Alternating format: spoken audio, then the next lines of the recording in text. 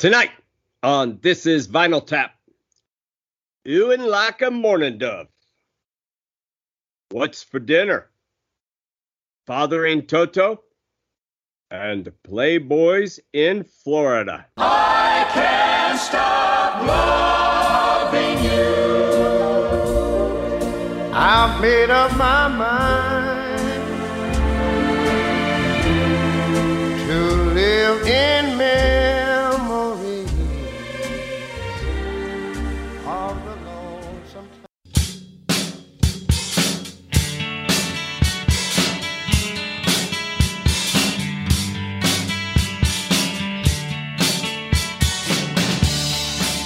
In 1948, Columbia Records introduced the 33 1/3 RPM long player record. 1 year later, RCA Victor introduced the 45 RPM single. Listeners now had a choice, only the hits or the full album. In the last half of the 60s, the best bands realized the potential of the longer format and began to build a cohesive body of music that must be heard unbroken.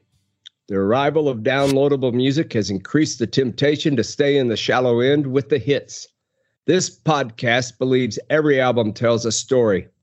Tonight, we tell one of those stories. Well, here we are again. This is Vinyl Tap, and I'm joined with Jonathan J.M. Rowe, the producer. Coming at you live from Estes Park, Colorado this week. That's right. Hello. He's up being the good son in Estes Park, saving his parents and enjoying the snow. And Tony Slagle is coming to us, as usual, from his South Austin closet. That is not a joke. I am, in fact, in my South Austin closet. The fan. Yes, with the fan. And the fan is off. And he's suffering from, what was it? It was stuffy? It was stuffy? It's a little stuffy in this closet, yes. But his wife's home, so he's limited to the closet. And we're glad to have her. And we actually have a new, there's a new wife on the scene. Oh, that's right. Congratulations to Doug. Yeah, congrats, Doug. I got married, and she is perfect. She has done nothing wrong. All the arguments that we have were caused by me. All right. Got that out of the way. That's probably as far as she'll ever listen to one of these. I need to say a little bit about tonight's album. Tonight we're taking on, I've already confessed to being over my head, taking on an artist of this level, but we are taking on Ray Charles and his albums, and his album, The Modern Sounds of Country and Western Music. I believe that's his most highly regarded album and one of his top selling albums. Probably the best selling album he had until he died, and they came out with the Genius Loves Company. Yeah, that's that album, Genius Loves Company, is the only other album other than this one that went number one. It's his only two number one albums. Which is surprising given his status in everybody's mind. Tony, I have a very serious question for you. All right. Is this a country and western album? No. Okay. I thought that was only existing in my head. No. But there's a reason for that. Ray Charles, grew up listening to country music. He grew up listening to the Grand Ole Opry. He said in multiple interviews that it was just played in his head all the time. So country music was part of who he was. He actually in 1947 was in a band called the Florida Playboys, and they were according to him a hillbilly band.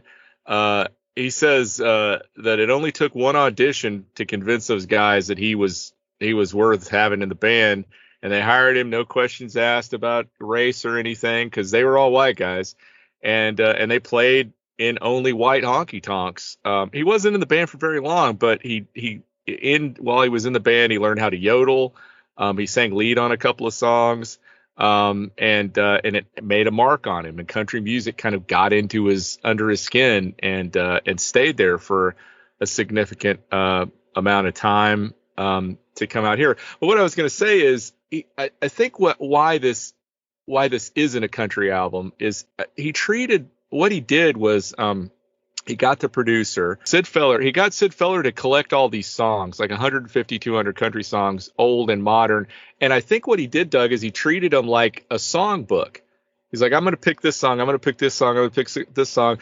And I'm going to do it my way. So he understood the importance of what these songs represented and what they meant to a lot of people. But he wasn't going to just do Ray Charles doing a country album. He's even said he didn't want to be the first black country artist. He wanted to do country songs and do them his way and kind of reinterpret them. There's a couple of songs on this album that I think sound significantly more country than the other ones, and we can get to those when we get to them. But that's kind of a roundabout way to explain why this is not a country album, even though it's called Modern Sounds in Country and Western Music. I think parts of this album swing better than a lot of swing bands do. Yeah. There's a big chunk of this. It's a swing album. Am I making that up, or is that right? No, I think there was a, and I don't know if we want to get into this now or if this is something we're going to progress into, but this was not long after he switched labels. He was with Atlantic for a while. It was his first album after leaving Atlantic. Is that correct? I don't think so. I think he did a couple of other albums for ABC. But the first single that he did for ABC Paramount was Georgia on My Mind. Georgia,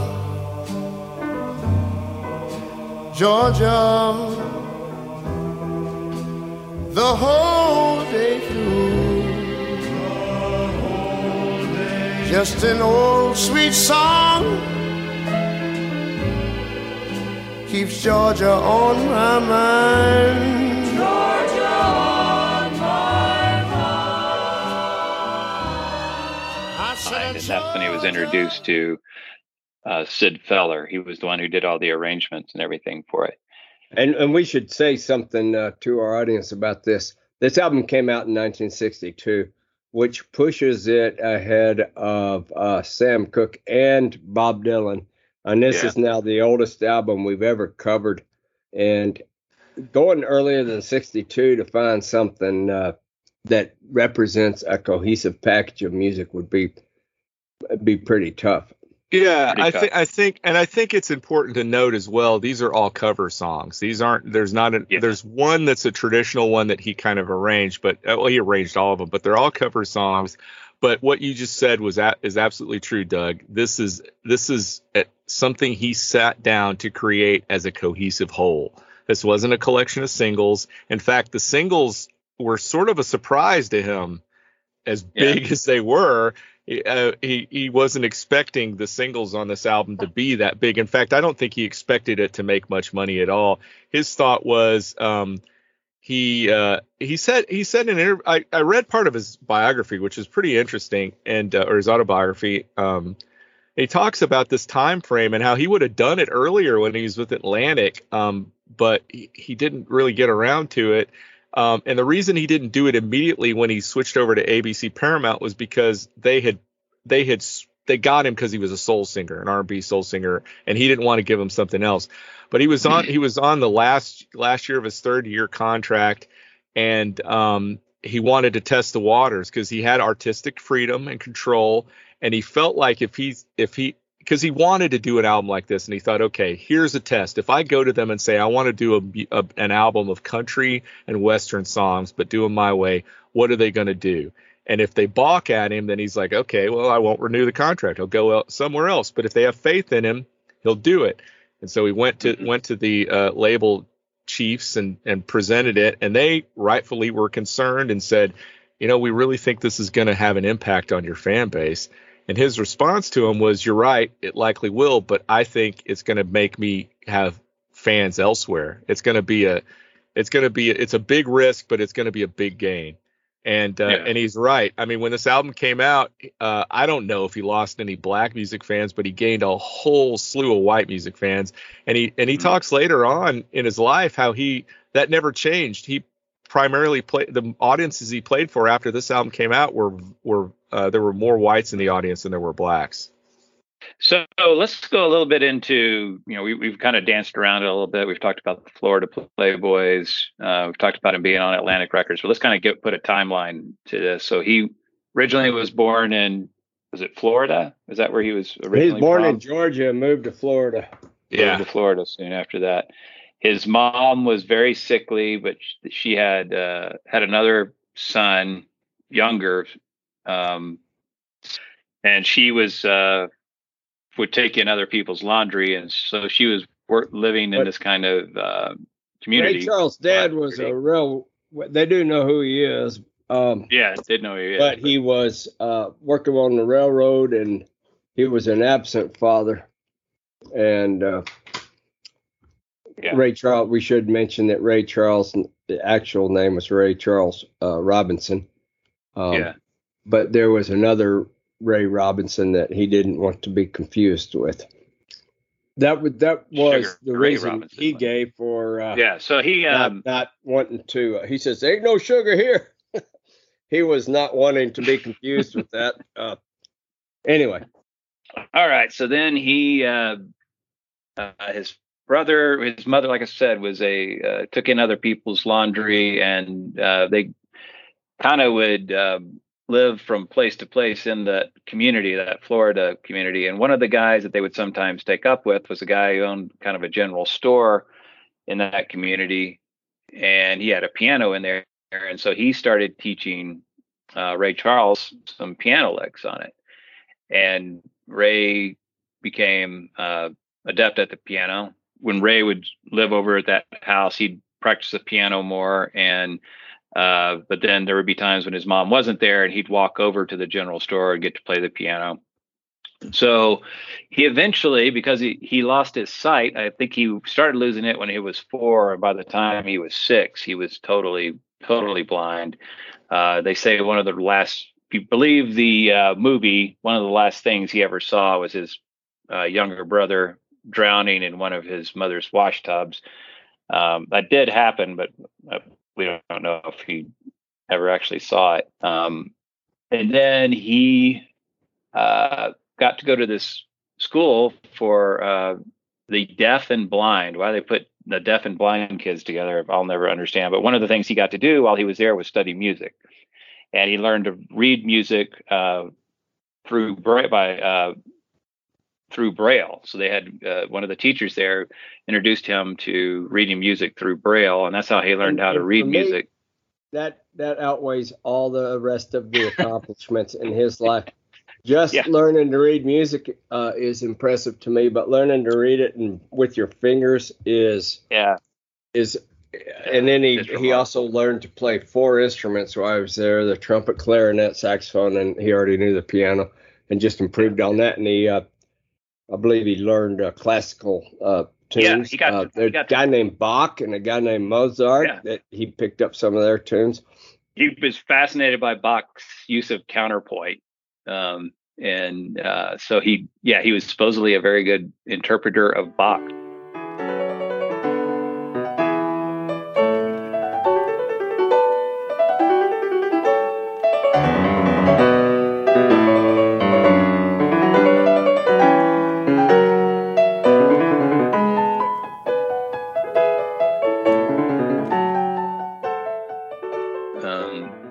And that's a lot. That's what, 4 instruments? Yeah. Which is incredible. And none of them are even the bass. So it's even more impressive. He probably could have played bass if he wanted to. Probably. Oh, yeah, but he had options. That's the point. So while he's at that school, his mother dies. And so at that point, he was kind of despondent, obviously, after your mom dies. I mean, he was 14 years old. I think he hung around the school for a little bit longer, but then he just decided, I need to start making some money. I'm going to start seeing if I can make it as a piano player. So I think that's when he started like bumming around. Did he go to Miami and start trying to play there? And I think he tried to play at different locations throughout the South that would allow black guys to play with them. But then, so then he started playing with the Florida Playboys. He wasn't with them for very long, but that it had a lasting impact on him. That, along with the Grand Ole Opry, made him realize that country music and blues music, rhythm and blues music, share a lot of the same qualities. And so he just started thinking of this stuff as music. And what he really liked about country were the stories that were, being told by these songs.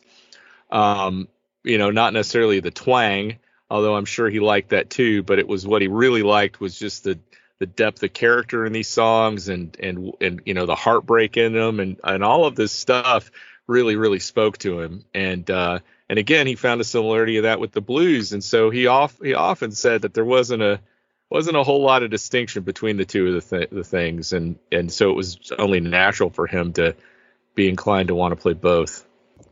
Then he eventually ends up in Seattle. And I guess that's where most people would consider his recording career to begin. Yeah, and he meets a younger musician who eventually became famous, Quincy Jones in Seattle. 15-year-old Jones. Quincy Jones, if you will check out some of the interviews with Quincy Jones, he has an extraordinarily high opinion of Ray Charles.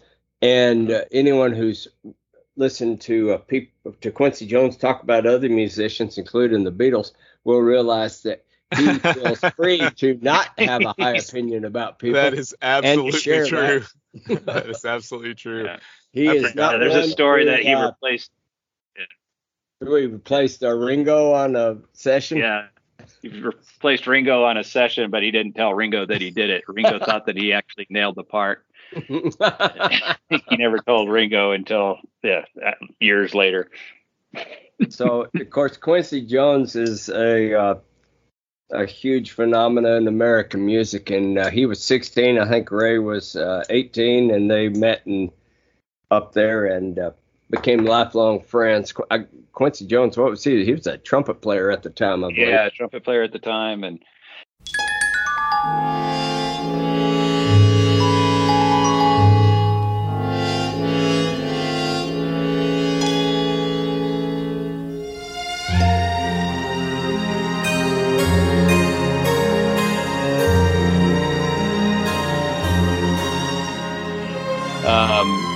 He went on to work with Frank Sinatra, and he introduced Frank Sinatra to Ray Charles. And the quote from Frank Sinatra is, "There's only one musician in the world who could be called a genius, and that is Ray Charles." And boy, did they use that tag. Yeah. I mean, they made hay with that. They sure did. Genius this, genius that. And it's hard to argue it. I mean, I think Doug touched on this when he talks about, our depth of knowledge and how dangerously close we're skirting to that, talking about someone like Ray Charles. But, I think in context of this album, we can handle it. We can do it, but I do want to clarify what you're saying a little bit, and that is that we're getting into what I would call serious music, which would include classical music or jazz. And Ray Charles is he's providing us with an album that we can understand, but he's also coming at it with a talent and a skill level that would be comparable to the serious jazz musicians that in our good sense has kept us from commenting on in the past. Yeah. Spoiler alert, there's probably not many jazz albums in our future. Yeah. Anyone waiting for me to talk about Coltrane or anybody else like that, all I'm going to say is wow and refer you to videos that explain what they're actually doing, because Yeah. I know when I'm 10 feet over my head. Yeah, so there's a couple of things that happened at this point. He got signed. Eventually, he tooled around. He actually he became an arranger for some folks. He became a pianist for other folks. He actually tried out for some bigger bands that he didn't make the cut for. God knows why that happened. But then he eventually got signed to Atlantic, and he started writing his own songs, but he also started covering some songs, and became just kind of like known as the before the Godfather of Soul, there was Ray Charles, and he was probably the guy that was just most associated with soul music. And he was also one of the first guys to use the studio. He was one of the first guys to record on an 8-track recorder. And to let you guys know, the Beatles didn't even record on an 8-track recorder until the White Album. So he discovered all these cool things that he could do in the studio with his own voice. Early in the morning, I can't get right now. Had a little date with my baby last night now, and it's early in the morning. And I know it's early in the morning. Early in the morning. Hey, I ain't got nothing but the blues.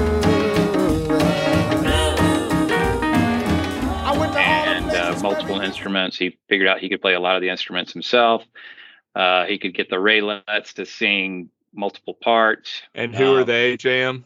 The Raelettes were a backup group that he met at the Newport Jazz Festival, and he brought them on to be his backup singers and rechristened them the Raelettes. I can't remember what their original name were, but you can hear them on most of those soul albums that he cut for Atlantic Records. Well, and just real quick, since you talked about him being the sort of the father of soul, at the same time, there was another guy who we've already talked about who was sort of on the other spectrum of that soul range, and that's Sam Cooke.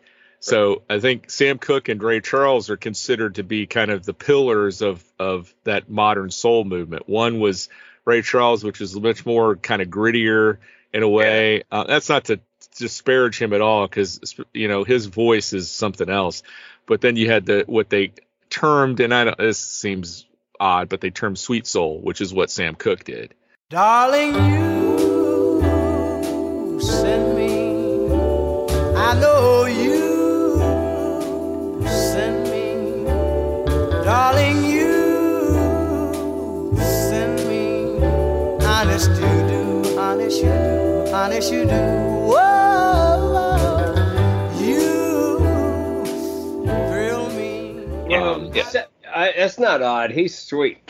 His voice is sweet, and Ray's isn't. And I don't. This is the last time I'm going to probably say anything about Billy Joel. And it may be the last time I ever say anything nice about Billy Joel. But he had, in an interview, he described Ray Charles' voice, and I think it was perfect. He said, it's like an old tube amp. And one of the tubes is not screwed in all the way. And might be a little late. It's coming in and out every now and then. And he says, that makes it fascinating to listen to. And I think that's true. And if you talk about Sam Cooke, that guy doesn't have any tubes going in. That guy's just plain flat out doing whatever the hell he wants. I will say this, and you guys know how much I just fell all over myself talking about Sam Cooke's voice in that episode we did. Go back and listen to it if you haven't listened to it yet. It's a pretty good one. Final Tap. We appreciate their participation in this podcast. But there's a song or two on this album, on this Modern Sounds album, where Ray Charles is doing some vocal acrobatics, and his voice is just absolutely fantastic. Just fantastic. I think I know which song you're talking about. You just sit there and listen to what he's doing. It's like, oh God, this is so great. So So he could do it, but you're right. Well- And the difference, I think, another difference, as much as I love Sam Cooke's voice, and I think he's the greatest singer of the 20th century. Ray Charles can be more interesting from time to time to me. Mhm. Yeah, probably to a lot of people. Hey, mama, don't you treat me wrong. Come and love you, daddy, all night long, all night long. Hey, hey, all right.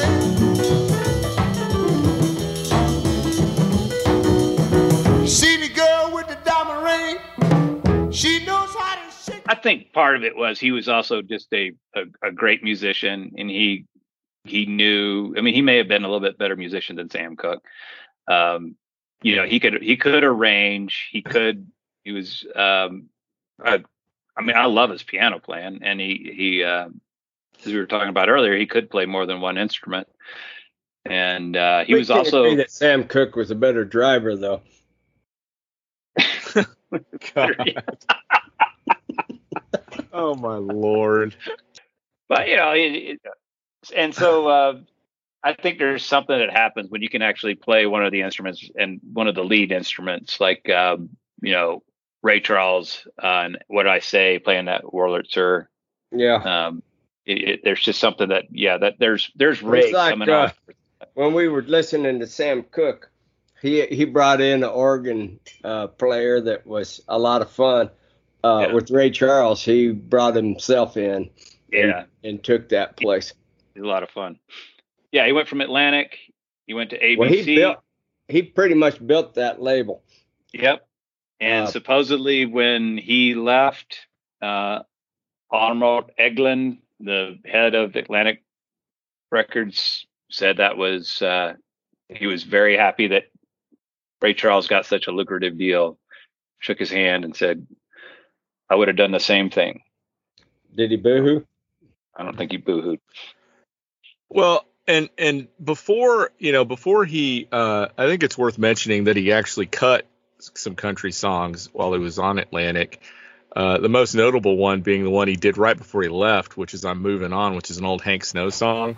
I want you, baby, from time to time, but you just wouldn't listen. Now, play me no mind, so I'm moving on. Keep moving on. I'm rolling on. Roll on, roll on. You've broken your vow, and it's all over now, so I'm moving on. Moving on. That big 8 wheel rolling down the track. Need your true love, and daddy ain't coming back, cause I'm moving on. It hit the number 40 on the pop single charts and number 11 on the R&B charts. And his Ray Charles version has got maracas in it, and it's got kind of a more funky feel to it. But it's not and it's not like that song was unknown to people who would have been listening to it. That song I'm Moving On was Hank Snow's first number one single, and was essentially got him on the Grand Ole Opry. So Ray Charles it's not like he pulled some hidden gem from someplace. He's covering a song that was very, very well known at the time, and a country song that was very, very well known. Do y'all think we can agree that people that don't listen to Hank Snow probably hate their own guts? Yes, yes.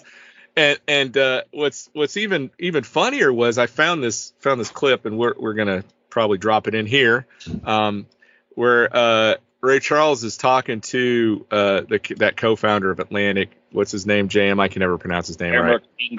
Airmark England, I think. England. And this is in 1953, and they're sitting down in a rehearsal studio or studio, whatever, rehearsing, and they're just talking. And Ray Charles starts bringing up the Florida Playboys and what he used to do, and he said, "Yeah, we used to even play the Kentucky Waltz." And then he goes into this rendition of the Kentucky Waltz. Listen to this. This is just a joke. Here's a tune they used to have me to sing.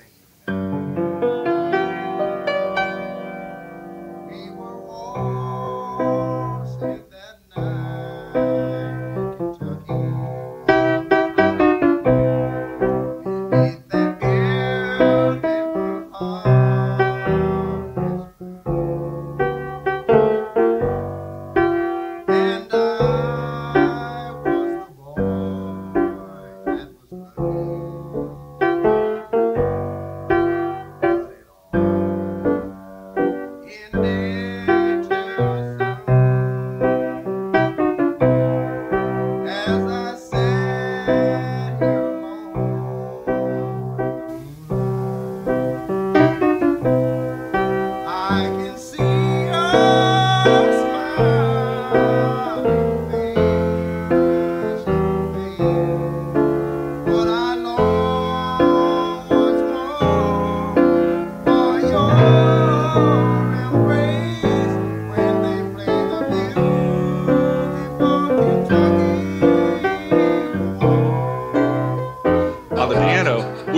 Bill Monroe song. Yeah. Probably Bill Monroe's most successful song. I think it hit number 3 or 4 on the charts. So even then, in 1953, he was just talking to the Co-Finder Atlantic. He slides into a country song. So country music meant a lot to the guy. Yeah. Yeah, it would be wrong to feel like he was reaching far from his base to bring something new in here. This was something new to the label, but not something new to Ray Charles.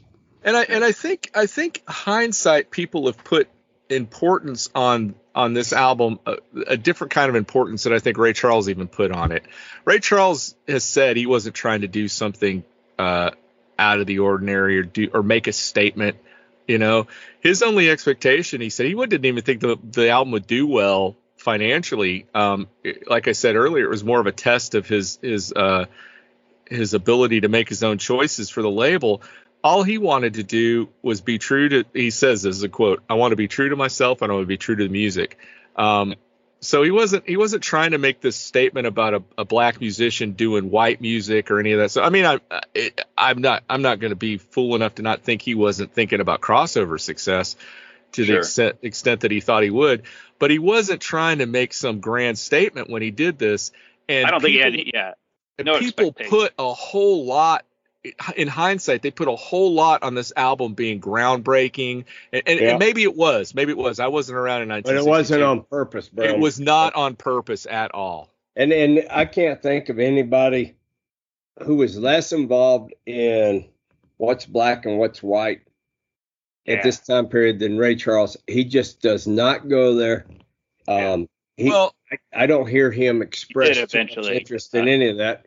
What he did do is what a lot of musicians who had artistic control and the ability and the freedom to do this. Not every black musician had the freedom to do this, but he had the wherewithal, the money, and the freedom to, when he found out a place he was playing was segregated, he just refused to play it and would pay off the contract and wouldn't play there. But doesn't it seem like, I know he did that numerous times, but it seemed like he talks about doing that a lot less than. Oh, no, you're right.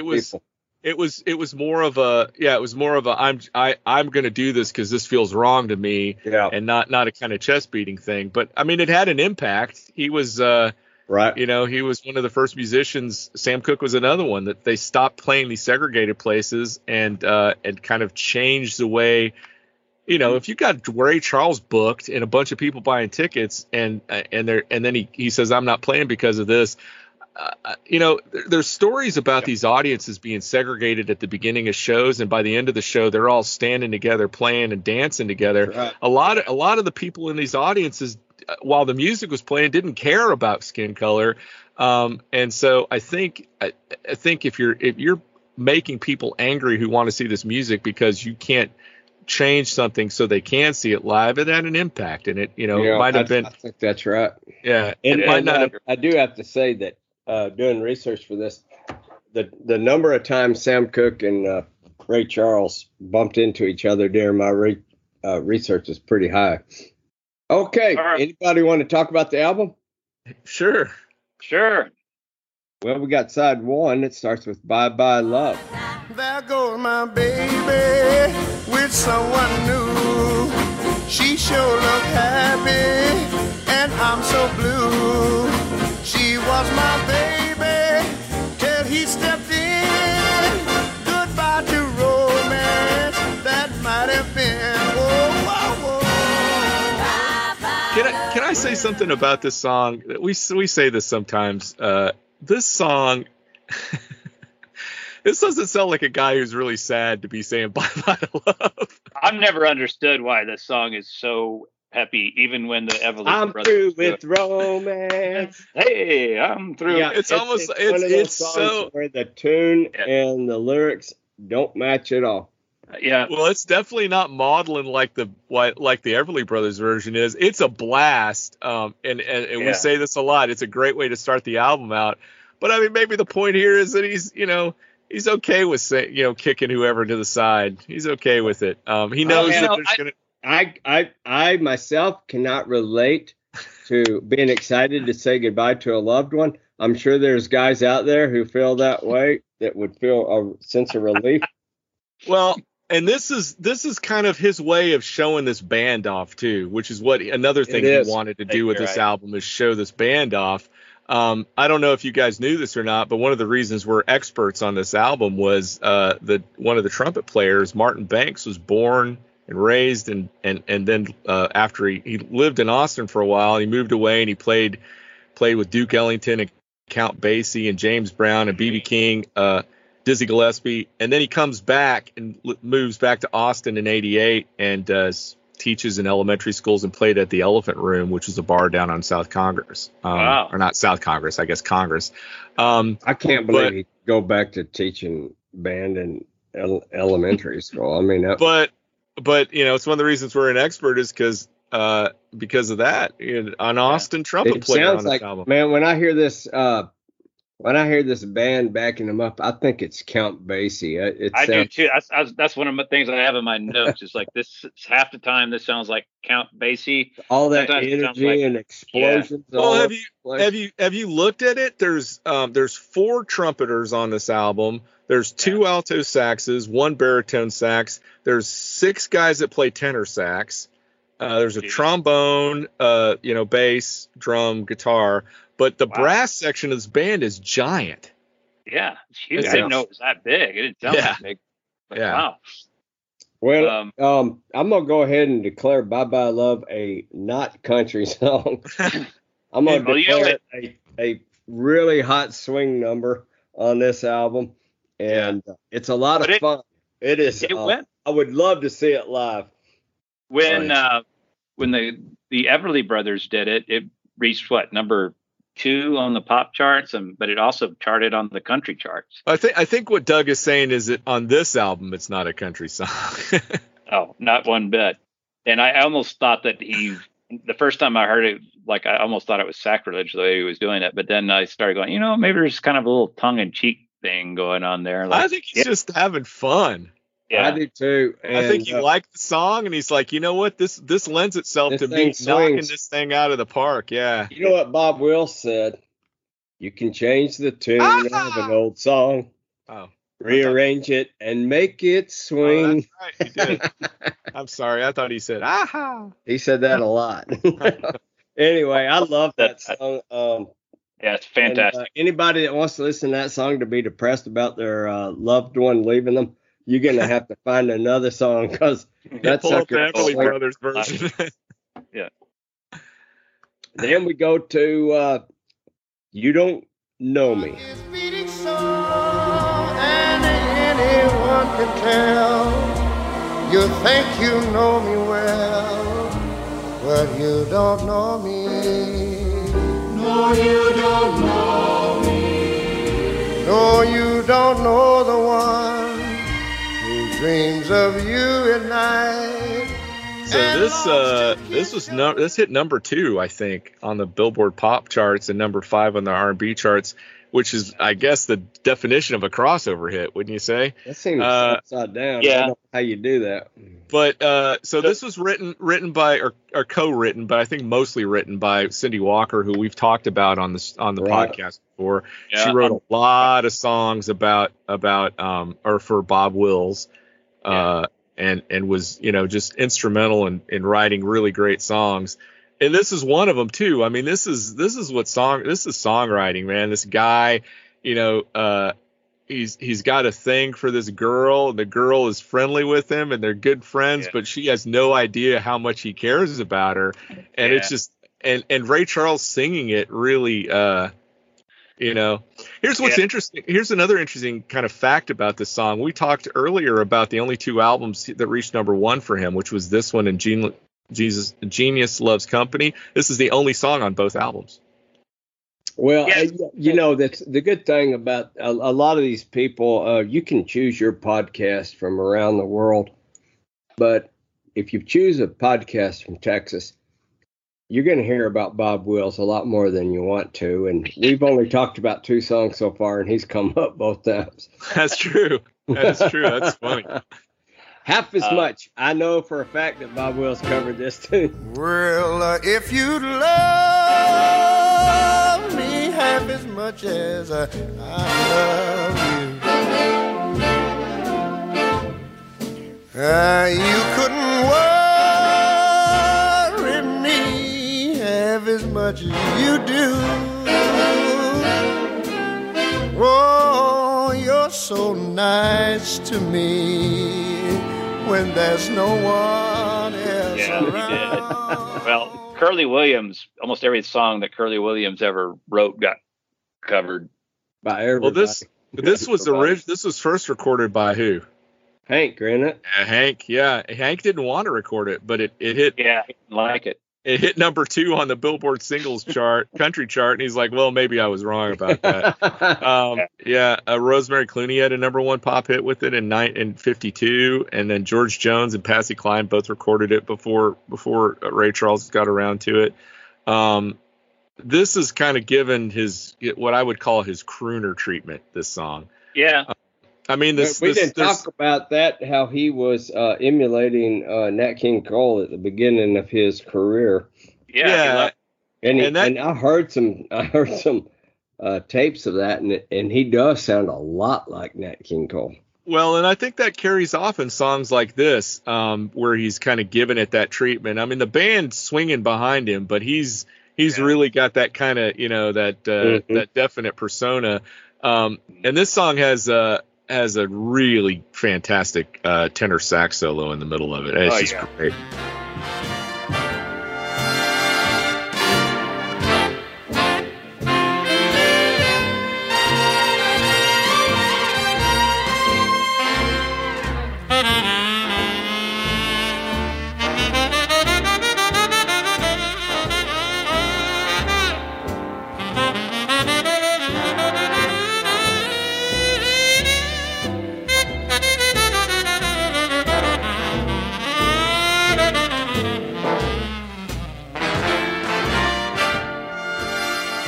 I think Don Wilkerson is the guy who plays the sax on this song, the solo on this song.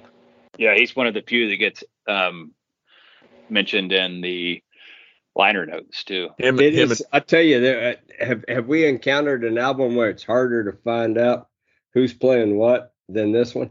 Well, it takes some digging. But you can figure it out. You know, the one thing we didn't talk about was who the conductors were on this stuff. And we should probably do that real quick while we're thinking about it. So there were weren't there 3 conductors on this this album? I know there's one guy, Sid Feller, did like the overall arrangements. Gerald Wilson did the big band arrangements. Yeah. That guy, Marty Pock, did the string arrangements, and then Gil Fuller just kind of did the like overall, here's what we're going to do on this. Yeah, I think Marty Potch is also involved with the chorus singing, the real kind of something I want to get to in a little later before we dial off the whole countrypolitan aspect of this album. But we got to talk about that.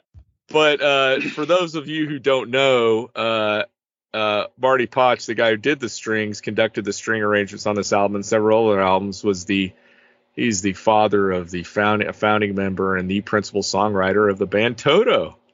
So you have and if you're one of the young people out there who doesn't know who Toto is, they sing that song Africa that got popular again for some reason. I guess it was in a movie or something. No, Weezer covered it. Okay. If you want to know, a quick side note, a fan of Weezer's on their website or Twitter or something said they should cover the song, and they did it as a joke, and it got huge.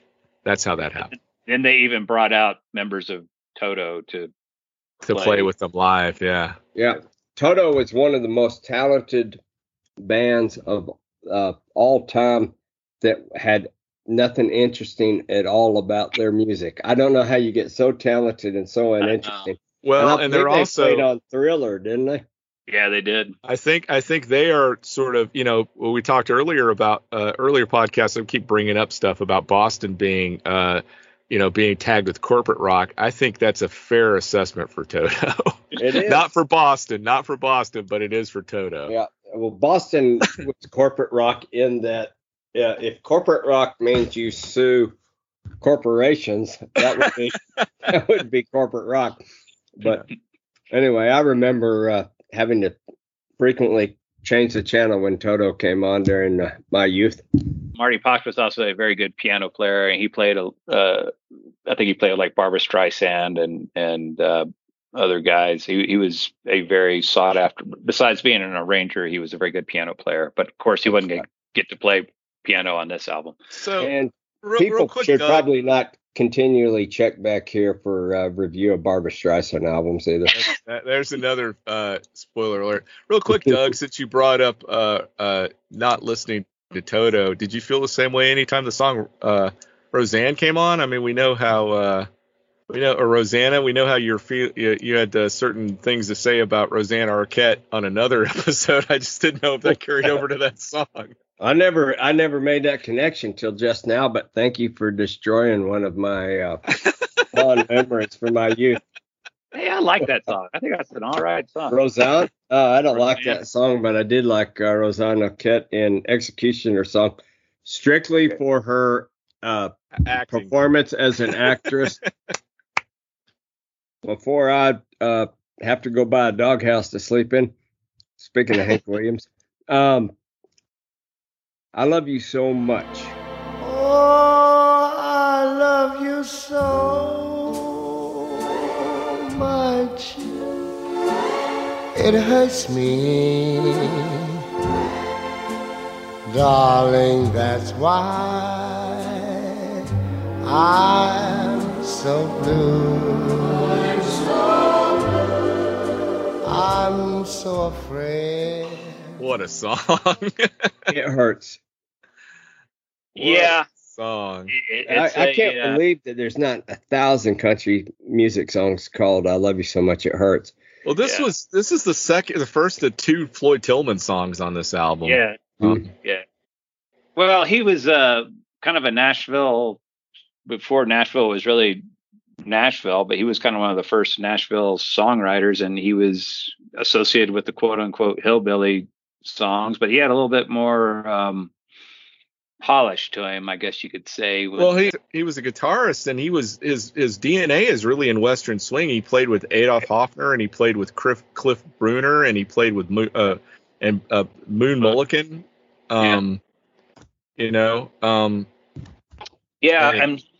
But that's like that 30s and 40s. He was one of the main guys that were writing these songs. And this song is I think the second song on this album that was recorded by Patsy Cline, if that tells you anything. And it has, just like the last song that was recorded by Patsy Cline, it has that same feel to it.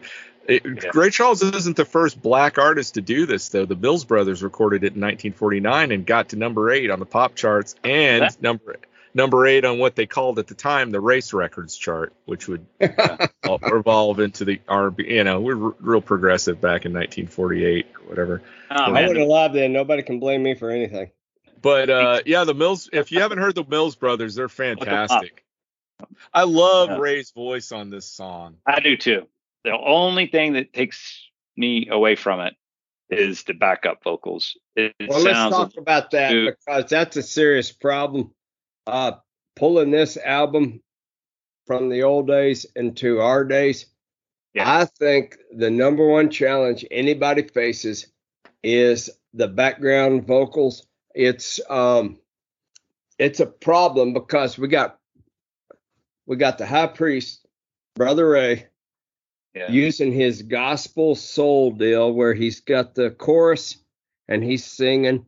And then the chorus isn't the chorus. It turns into very I don't know how to say this. Very white backup singers. Yeah. And it just does. It sounds like it's hard to translate to a newer age. It sounds like Nelson Riddle stuff. Yeah. I don't think it's too much of a stretch to say that the success of this album. Now, the Nashville sound was already pretty well ensconced in Nashville at the time this album came out. But this album, people seeing the country music in general, music business in general likes to copy trends. This album was so huge. I don't know how copied it. I don't know how you can say this wasn't directly responsible for Countrypolitan. That 70s schmaltzy kind of, as you said, very white background choral stuff that happened. Yeah, but it seems like you could even take it back to I could see this is like where the Chet Atkins kind of thing was the influence. I could see how this album would have influenced Chet Atkins. Well, I think he was already doing that kind of stuff though. I mean, Patsy Cline was doing that Nashville sound, but this it doesn't bother me as much with anybody else. So I feel like I want to go back to the masters and cut some tracks. I don't mind it as much as you guys do. I do see how it's a hurdle for modern ears to listen to. It harkens back to the 40s kind of stuff where you would have the crooners sing, you know, a lot of the verses and then do a chorus, and then the background singers would take a verse on their own, and the other guy would vamp over that or whatever. And it's just, to me, sometimes that's I guess a little. If I could take away anything from this album, it would be that. I would just get rid of it. I would just if you could think about this. If you could redheaded stranger this album and take that stuff out, I would listen to so much more than I do now. There are songs, I don't want to jump the gun. There's a song we're going to be talking about here in just a minute that I have an issue with for kind of similar reasons you do. You guys have an issue with this song, and there's a version of it without all of that stuff involved, a live version, and it confirms what you're saying, Doug. It confirms that these songs, to modern ears at least, I mean, there's no debating that to the 1962 ears, this was as great as anybody wanted it to be. I mean, this was such a huge album. Yeah. I want to say it knocked the soundtrack to so West Side Story was the big album that year. I think this knocked it off of the top of the charts. I think it knocked it down, and it popped back up on the other side of it, if I remember correctly from doing our research on Bobby Dylan. You might be right, but I mean, that's the thing. It's I think it's the context of what's come after this and us listening back on it. But in 1962, people ate this stuff up. Oh yeah. There's no doubt about it. Like synthesizers in the 80s. Yeah, that's good. And you know what else is really popular at this time? The soundtrack from Breakfast at Tiffany's was also in the top with that weird Henry Mancini stuff. Henry Mancini with that background singing that they have, and Henry Mancini wrote great songs, and Moon River's a great song, but it's great when what's her face is singing it by herself with the guitar, and they don't have all those. Yeah, Audrey Hepburn's breaking your heart on the porch with the guitar, singing it all by herself without that cheesy background stuff going on, and that's a little bit about what we're talking about. But I'm tired of all this negativity. Just a little loving. Just a little loving, yeah, will go a long ways. Well, you make me happy the rest of my days. Why don't you put your arms around me and I'll be your slave? Another Eddie Arnold song. Another great song. Yeah, and this one has another great saxophone solo in it, but this one's by David Fathead Newman, who is that right? Yeah, he plays. I know that. Yeah, David Fathead Newman. He was on this album, and he's the guy who plays the sax solo on this. He played the history King for a long time. Yeah, and the history. Ray Charles I don't know if it was his first solo album, but Ray Charles got him in the studio to do a solo album, and I think it was called Ray Charles Presents David Fathead Newman. So Ray Charles' stamp was on it. And I don't think he did that to take credit as much as it would get people interested in buying it. But yeah, this is a good song. Good song. Born to Lose. Born to lose, I've lived my life in vain. Every dream has only brought me pain. That's a song I can remember hearing my whole life. So That's he'd never heard this song before Sid Feller gave him a copy of it. He'd never heard the song, which is odd because it wasn't that it was, it wasn't a. Sure, yeah. This is the song that I agree with you guys on. It's a fine song, but the strings drive me absolutely batty on this song. They overwhelm the song in a way that takes away from it. And when I was saying about a version of this later, so there's a version of him performing this in the 80s sometime on Austin City Limits, and it's just him and the piano and just a bass and a drum, and it's incredible. It's absolutely incredible. And you hear that and you think, what was going through his head? Again, hindsight's 2020. This was a huge album, so maybe he knew what he was doing. Maybe we don't. But I was about to compare it to the Sam Cooke album we talked about. And the thing I love about that Sam Cooke album is how few musicians there are on there and how stripped down it is. And that's wonderful and everything, but who sold the most records? That's yeah. Ray Charles just clobbered that in terms of sales. Yeah. Well, and there are songs on this album that are similar to that approach, where they're a little bit more stripped down, and they work really, really well. It's just that some of them, like this one, while I love this song, I think this is a great song. It to me, it lacks something in the heavy use of strings on it. I agree with you. Yeah. And we're talking about Ray Charles, and he doesn't need that.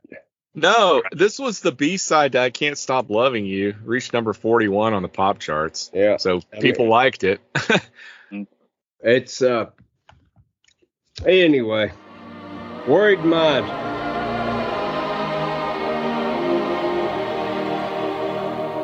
You promised me love that would never die. That promise you made was only a lie. Now after you've gone, all alone I'll pine for all that I've got is a worry. I love this song. So this might be my favorite song on the album. I think it's my favorite, and I think I've heard it more than anything else except I Can't Stop Loving You. Yeah. So this song was written by the same guy who wrote the last song, Ted Daffin. Yeah. And what's this song has a little bit of a history to it. Of course, Bob Wills recorded it. There you go. Another mention is muy importante. Of course, he called it New Worried Mind. Bob Wills had a tendency to take a song, rearrange it, make it swing, and slap new in front of it, right? But it was first recorded or made a hit by this guy named Jimmy Davis. Does anybody know who Jimmy Davis was? Oh, I have no idea. He was the governor of Louisiana from 1944 to 1948, and again in 1960 to 1964. And he's the guy who, along with Pappy Ferguson, was the influence of the politician in "Oh Brother, Where Art Thou?" Is that right? Well, yeah, because he must have come right after Huey Long. Yeah. Well, he was one of the Jimmy Davis was one of the first people to make "You Are My Sunshine" a hit. Oh yeah. Yeah. So he had a lot of influence. A lot of people think he's credited as a writer on "You Are My Sunshine." He's not the writer though, but he did exactly with this, like he did with other songs. He bought them from the Riders, and then Hell, you know, that's what Elvis did, right? Elvis would buy songs, and then he'd be the writer on the. He'd get the get the credits for that. Anyway. Well, one of the things I like about this song is this is one of the few that actually, I guess there's 3 songs on this whole album where you actually get to hear Ray Charles play piano. The piano, yeah. And I love the piano part on this and the way everything together at the beginning of it. Yeah. You know, this song sounds like his song so much, it's hard to believe he didn't write this one. Well, it's like Georgia, where you can't. Who the hell else is gonna sing this song? This is Ray's song. Yeah. Well, Willie does a pretty mean version of Georgia on My Mind. So, but I think this is the most Texan with Willie Nelson right over your right shoulder. You're right. He is over my right shoulder. I think this is the most country sounding song on this album. I think I agree with that. That's the reason why I like it. Yeah, but that piano bridge is your country before country was cool. Yeah, but I agree with you, JM. It's so much fun to listen to him play the piano. It's weird that he doesn't do it more often on this. I know. I think every song should just have him vamping on the piano at the beginning of it, and then have everybody else come in. But I didn't produce the album. And why do you like country music so much, JM? Because it's all about heartbreak and it makes you boo-hoo. Well, and it's easy to play on what instrument? Oh, the bass. I like it because it's 3 chords and the truth. Yeah. Well, most good country music is, but every now and then some innovator comes in with a relative minor. Yeah. That really screws up your 1-5. Are you talking about Jerry Lee Lewis marrying his cousin? Is that his relative minor?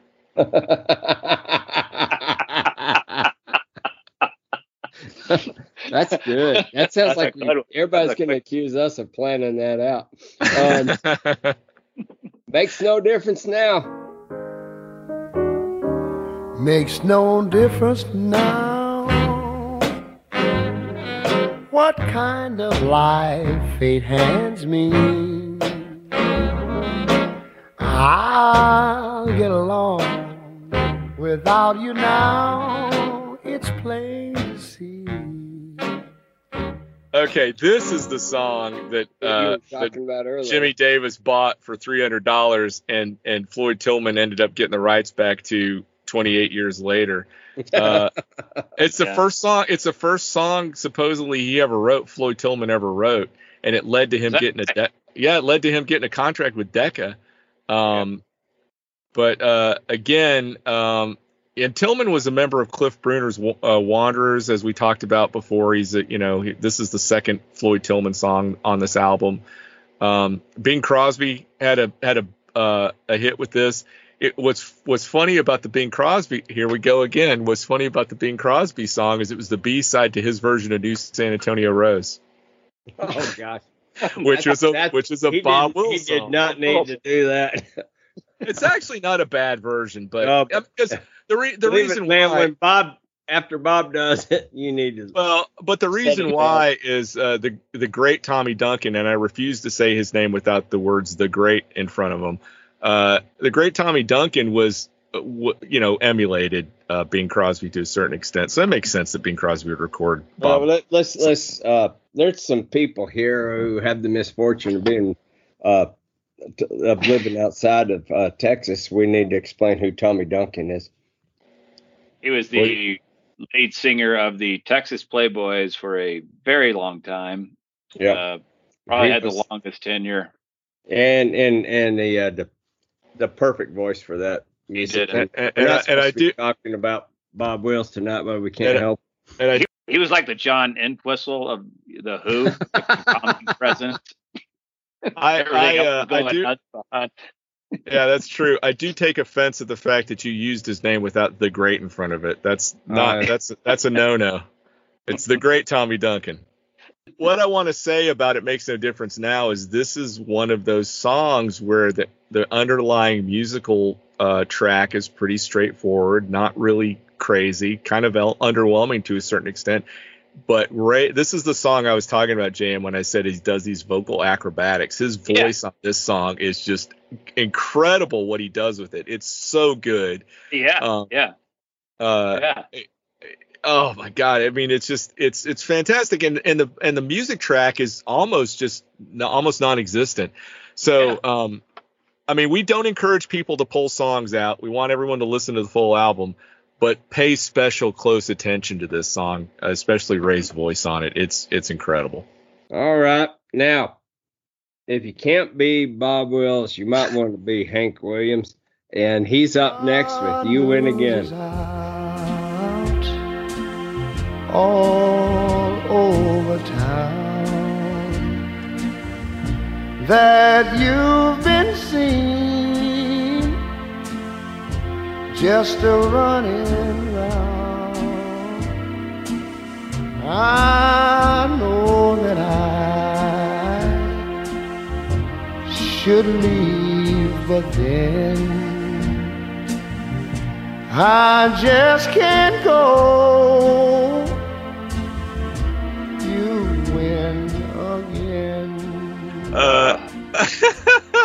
You know, this song was when Hank Williams recorded it. It was recorded the day after he divorced Audrey. I didn't know that. This is another one. This is another one where if they got rid of the background singers, I would have been okay with. But it's still a great version of the song, but he just Well, the plus side is the strings are fairly subdued in it. So you're right. The background singers do take away from it. But this is what I think is the second most country song on the album, sounding song on the album. Well, my dad used to sing that. In fact, I played guitar behind my dad singing this song at a church function. Oh, Lord, really? Yeah. Was it a wedding? What a wedding. You win again. There's a bingo. Yeah. There's a bingo tournament. You know, the thing you said about the vocals, though, I think they while they're a little saccharine and syrupy, they kind of lend themselves in that sort of traditional call and response thing that is country music, you know. Well, it is. But the problem I have with it, I love that call and response deal if I'm listening to Mahalia Jackson or some real gospel stuff. But then when you take this guy with a fantastic voice and put them together with the honky choir, I just have trouble with that. I got it. It's like, I don't know who sang on Bye Bye Love. Like, why couldn't they have just used those people? Probably the Raylettes. That sounds like the Raylettes. I'm guessing that's who it is, not the Jordanaires or whoever it is on this stuff. Careless Love. Love, please tell me what have I done for you to hurt me all in fun? Well, that's a traditional song. It is. This is arranged by Ray. This has the same kind of feel to me that it makes no difference now. It has that very sort of minimalistic music track to it. This is the one where he oozes like a mourning dove. I really don't like wordless vocals very much, but the way that he expressed that earlier on Jackson Brown. Yes. You didn't. Yeah, nothing nice to say about the Eagles on that. He didn't like. He doesn't like. He doesn't like the Eagles oohing like a mourning dove. Yeah. Oh my God! If the Eagles were to moo, whatever the hell they're doing, like a mourning dove. Can you imagine them trying to cover this song? No. Yep. And there's this other song, a Don Gibson song called "I Can't Stop Loving You." I can't stop loving you. I've made up my mind to live in memory of the lonesome time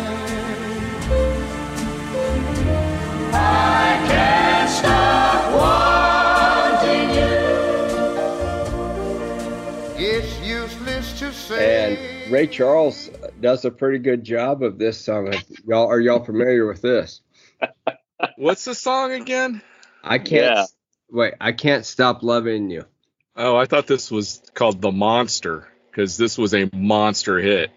This is number one, wasn't it? It was number one. And, won Grammy for Best R&B Recording.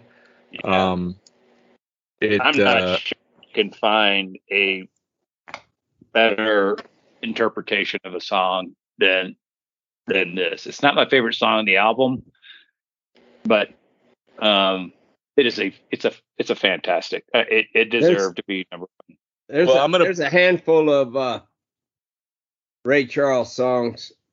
America, Georgia, I Can't Stop Loving You, Hit the Road Jack. I mean, this is one of the top 5 of all time. I'm going to blow your minds again, guys. This is the second song on the album after Born to Lose that Ray Charles had never heard before he got this. He'd never heard this song. Sid Feller introduced him to this, which is, again, kind of interesting because it was, it had been, I guess it wasn't that new. It had been recorded by Don Gibson and Kitty Wells in 1958. They both had minor hits with it. Has anybody ever walked up and said, "Excuse me, that's my song you were singing"? Yeah. More than this, I mean, here's an interesting. Aretha Franklin doing "Respect" or Jimi Hendrix doing "All Along the Watchtower," but this is really, thank you very much. This is my song.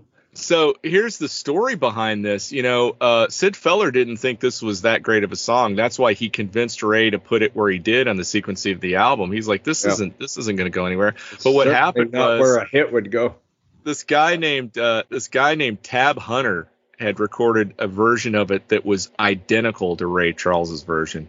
And so Ray Charles is someplace, he's in California or someplace, and he gets a call from Sam Clark, who's the head of the record company he's on. He's on ABC Paramount, yeah. Yeah, and he said, listen, we got wind that Tab Hunter's got a version of this that sounds exactly like yours. We want to release yours as a single and beat him to the punch.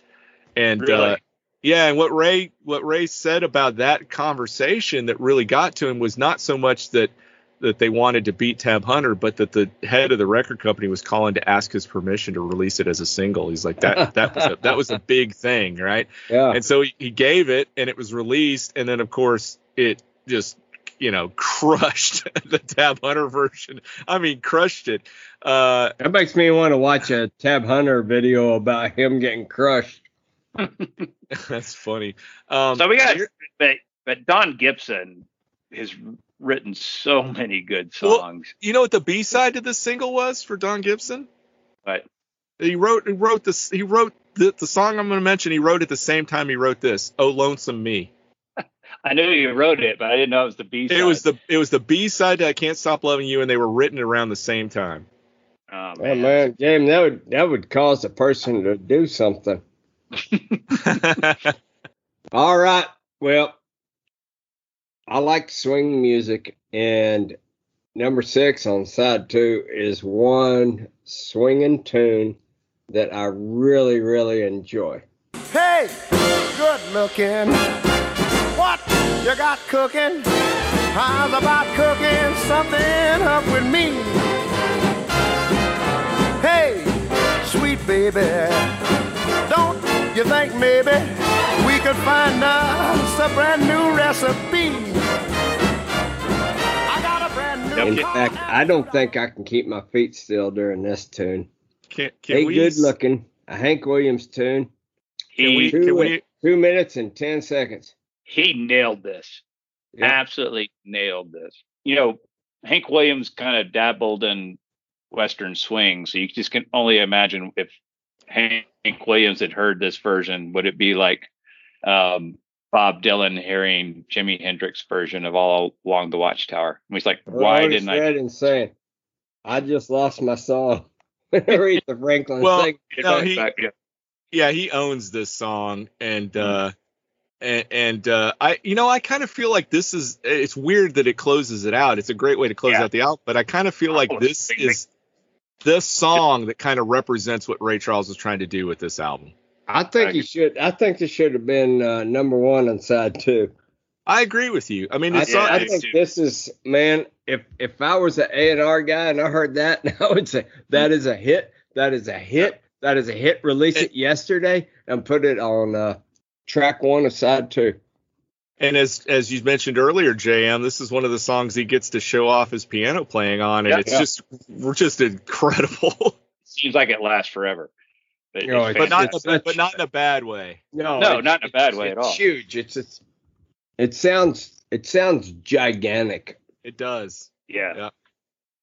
I think you take that "Hey Good Looking" and you say goodbye country music, and you walk over to the alley that has all the great swing tunes, and you throw it down on there and say, who wants to play? Who wants to? And I think you take on every great American swing tune with that song, and you win. I mean, it's so good. It's so energetic. Yeah. It's so American.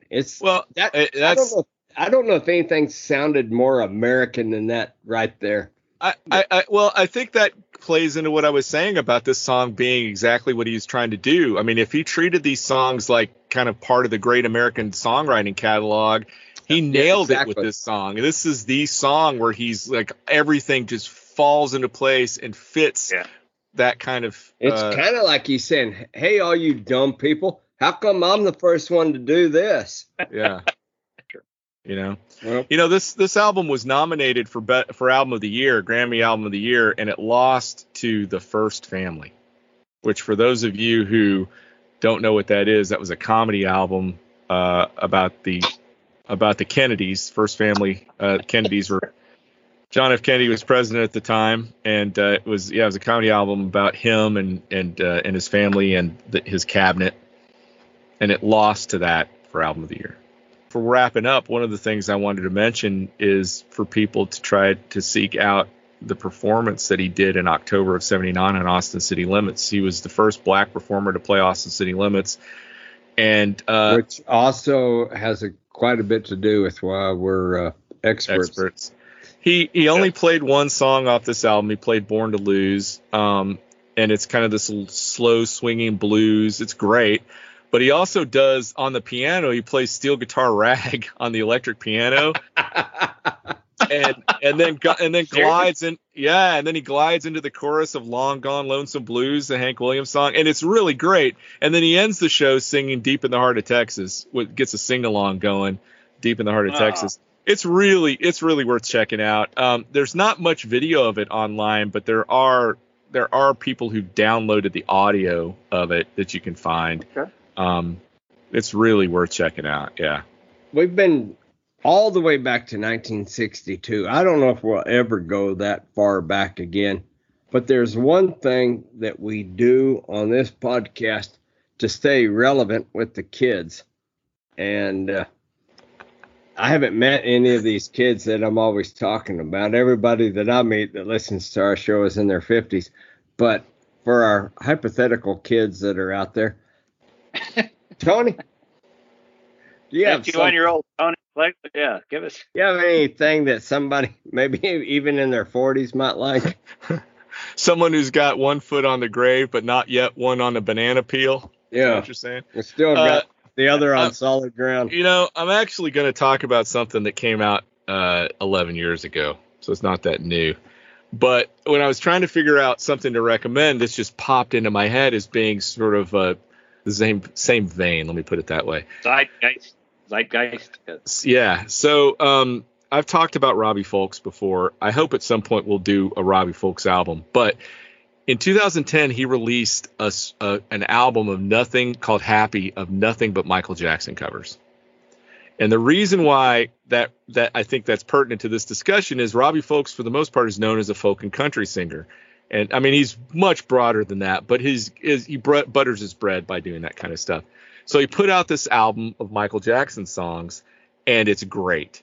There's a lot of songs on there that kind of sound are pretty loyal to the rendition that the Jackson 5 did. but like the very first song, Going Back to Indiana. I'm going back to Indiana, back to where I started from. I'm going back to Indiana, Indiana, here I come. I spread my wings for greener pastures. I still ain't found what I was after. Is a countrified version of that song that he does, and it's great. The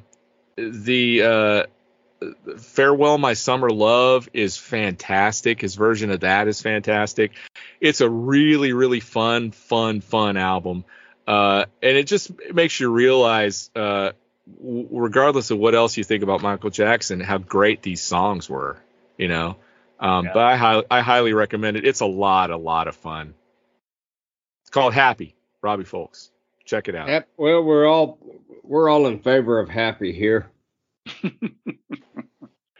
Well, that's it for tonight's show. Next week, we'll be looking at the 1974 album made by Van Morrison, Beat on Fleece. I'm kicking off from center field. Question, I'm being down for the game. One shot deal don't matter, and the other one's the same. Oh, my friend, I see you. Be sure and look us up on Facebook. We're also on Instagram. And, of course, we're on Twitter at Tapping Vinyl. And you can email us at tappingvinyl@gmail.com. Please leave us a note, leave us a review, give us a star rating, and let us know what albums you would like for us to consider reviewing in an upcoming episode. And if you know of anyone that likes music and the LP format, be sure and let them know about our podcast. We would love to get the word out. For our host, Doug Cooper, newly married, our co-host, Tony Slagle, longtime married, and me, your humble producer, not married, Jonathan. You've been married more than anybody else.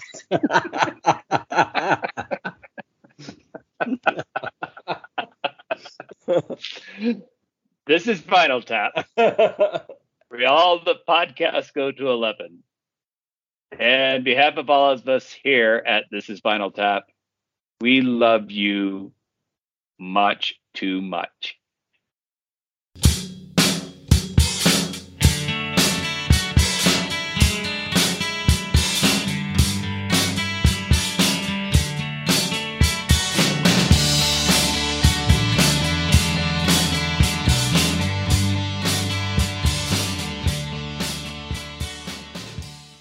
It reminds me of that album I used to get from Columbia Records where I thought it had all the hits from the year. It was called The Originals, and I thought it meant original singers.